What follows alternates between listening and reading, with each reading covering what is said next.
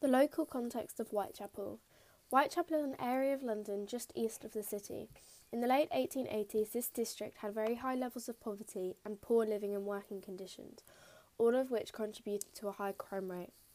Housing. Lodging houses where lodgers paid a nightly fee for a bed and access to a kitchen were particularly squalid. Around a quarter of Whitechapel's population lived in lodging houses. Rookeries. In Whitechapel, where most of the housing was relocated, were extremely overcrowded with poor sanitation. There were some attempts to improve housing. George Peabody paid for the building of 11 blocks of flats in a former slum. The Peabody estate opened in 1881 and tenants were charged reasonable rents. Provision for the poor. Like elsewhere, workhouses in Whitechapel were seen as a last resort. They offered a bed and food in return for hard labour. Conditions were deliberately poor, families were split up, and inmates had to wear a uniform. Most were elderly, ill, disabled, orphans, or unmarried mothers. After 1880, many young orphans were cared for in Bernardo's homes, where conditions were much better than a workhouse. Lack of employment opportunities. There was high unemployment because of economic depression, and few jobs were available to women, so many turned to prostitution to survive. Those that had jobs worked long hours for low pay in factories, in sweated trades, where conditions were cramped and dirty. Those that had jobs also worked building the railways or in the dockyards. Pay was better, but numbers required more variable, so weekly incomes varied enormously.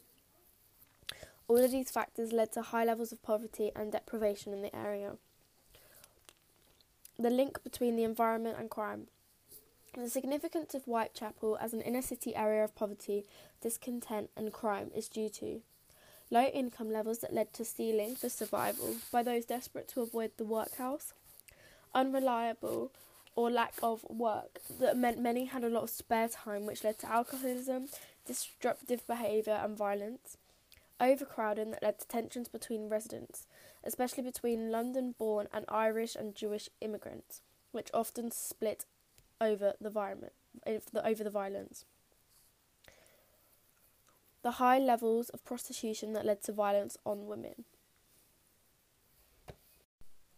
Tensions in Whitechapel. Whitechapel was a melting pot of different people, religions and revolutionary groups. Its population included many temporary residents and immigrants from Ireland and Eastern Europe. Irish immigrants. Many Irish left Ireland for the USA in the 1840s, but ended up in London instead. Poverty meant most could only afford to live in the least expensive parts of London. Most work as navvies, labourers building roads, railways or canals, or dockers. They had a reputation for being drunk and violent, and were also associated with terrorism, such as the Fenians, who were seen as fantastical terrorists fighting for Ireland's independence from Britain. The fluctuating population. Most accommodation in Whitechapel was temporary, which meant there were many temporary residents who didn't have an interest in fostering any sense of community. Eastern European immigrants. Huge influx of Eastern European immigrants into Whitechapel in the 1880s, who were mostly Russian and Polish Jews who had fled persecution in the Russian Empire after Tsar Alexander II's assassination in 1881. Poverty meant that they were only able to settle in the cheaper parts of London. They tended to stick together within these areas, causing segregation. By 1888, some parts of Whitechapel had 95% Jewish population. Anarchists and socialists. From 1848, there was a wave of attempted revolutions across Europe. Many of the revolutionaries ended up in London's East End. Movements set up or supported by the revolutionaries were anarchism, which opposed organised government, and socialism, which wanted the end of capitalism. Both movements were feared by authorities and middle and upper classes, but attracted some support from residents of Whitechapel. Resulting tensions. As a result of its varied and fluctuating population, tensions in Whitechapel were high. There were tensions between immigrant and local populations over access to housing and jobs. Recently arrived Jewish immigrants were prepared to accept lower pay and poor conditions, leading to an increase in the sweatshop system. This annoyed other workers and non-sweatshop employers. Anti-Semitism and violence against Jews rose rapidly. Anyone with a foreign accent was suspected of being violent revolutionary. Foreigners were blamed for many crimes, such as the Ripper murders, which increased racial and hatred and violence. The organisation of policing in Whitechapel. The Metropolitan Police was divided up into divisions to cover London. Whitechapel was under the jurisdiction of H Division. There were many difficulties in policing this area. The work of the H Division. H Division beat constables were given a set route within Whitechapel to patrol. They were on the lookout for trouble and stopped and questioned anyone to find out what they were doing. They regularly had to report to their sergeant, and everything was recorded in a diary. Attitudes to the police. All policing in Whitechapel was made more difficult by most of the locals. Attitudes. The police was mistrusted generally and was seen as part of the government that didn't care for working class people. This meant that few cooperated with investigations. Police constables were frequently attacked. Problems in policing Whitechapel for H Division. The environment. Whitechapel had dark, narrow alleys and courts with multiple doorways into rookeries packed with people and their possessions, making chasing and finding criminals extremely difficult. Gangs. Alongside individual petty thieves, large professional gangs of thieves and pickpockets operated. They employed individuals who were well trained at both stealing and getting away from the crime. Violent demonstrations. Public protests were fairly common in Whitechapel. The Social Democratic Federation was involved in many of these protests, such as the Trafalgar Square demonstration in November 1887. Large numbers of angry people in one place frequently led to disorder and violence and needed a large number of police to deal with them. Attacks on Jews. After a large-scale Jewish immigration in the 1880s, attacks on Jews became common. Some police were anti-Semitic themselves, while their language barrier prevented others from helping catch their attackers. Protection rackets. Gangs such as the Bessarians demanded protection money to protect people's businesses. Refusal led to property damage and violence. Fear of these gangs meant that people rarely reported them to the police and either paid up or retaliated with violence themselves. Alcohol.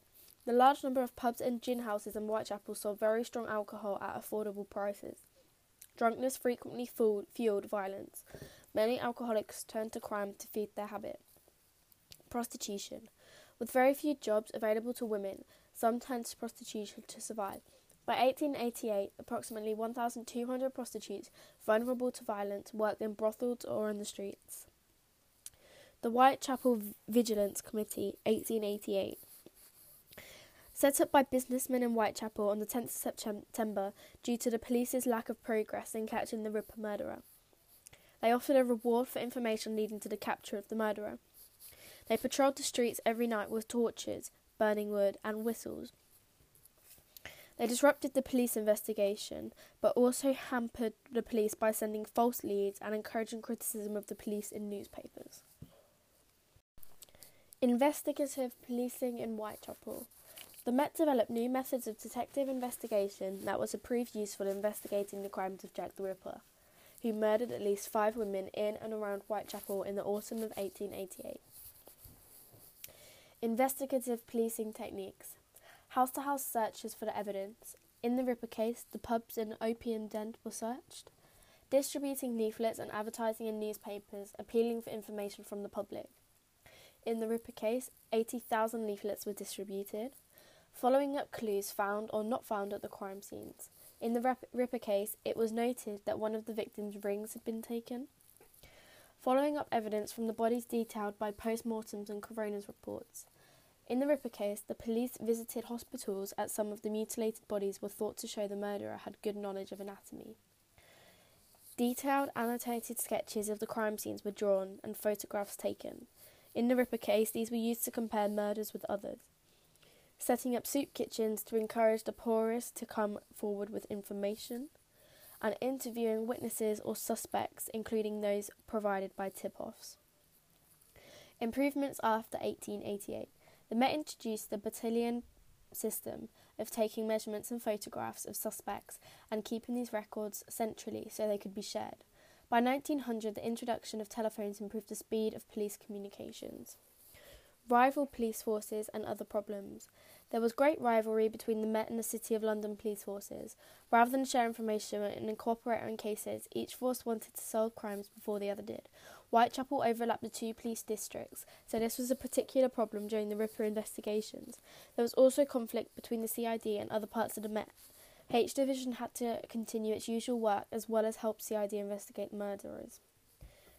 The media. This caused problems for the police, as although media coverage encouraged the public to come forward, it also attracted hoax letters and thousands of theories on the identity of the killer, all of which had to be investigated. Media coverage also stirred up racial hatred, as the media was convinced that the Englishman could not have committed such an awful crime. This led to more violence for the police to deal with, as attacks and discrimination against foreigners increased. The media also added to the pressure on the police by criticising the investigation. Jack the Ripper. Between the 31st of August and the 9th of November in 1888, 5 women were strangled and mutilated in Whitechapel. The murderer became known as Jack the Ripper because this was the name used on some letters sent to the police. To this day, the murderer has never been discovered, though there are hundreds of theories about who it was.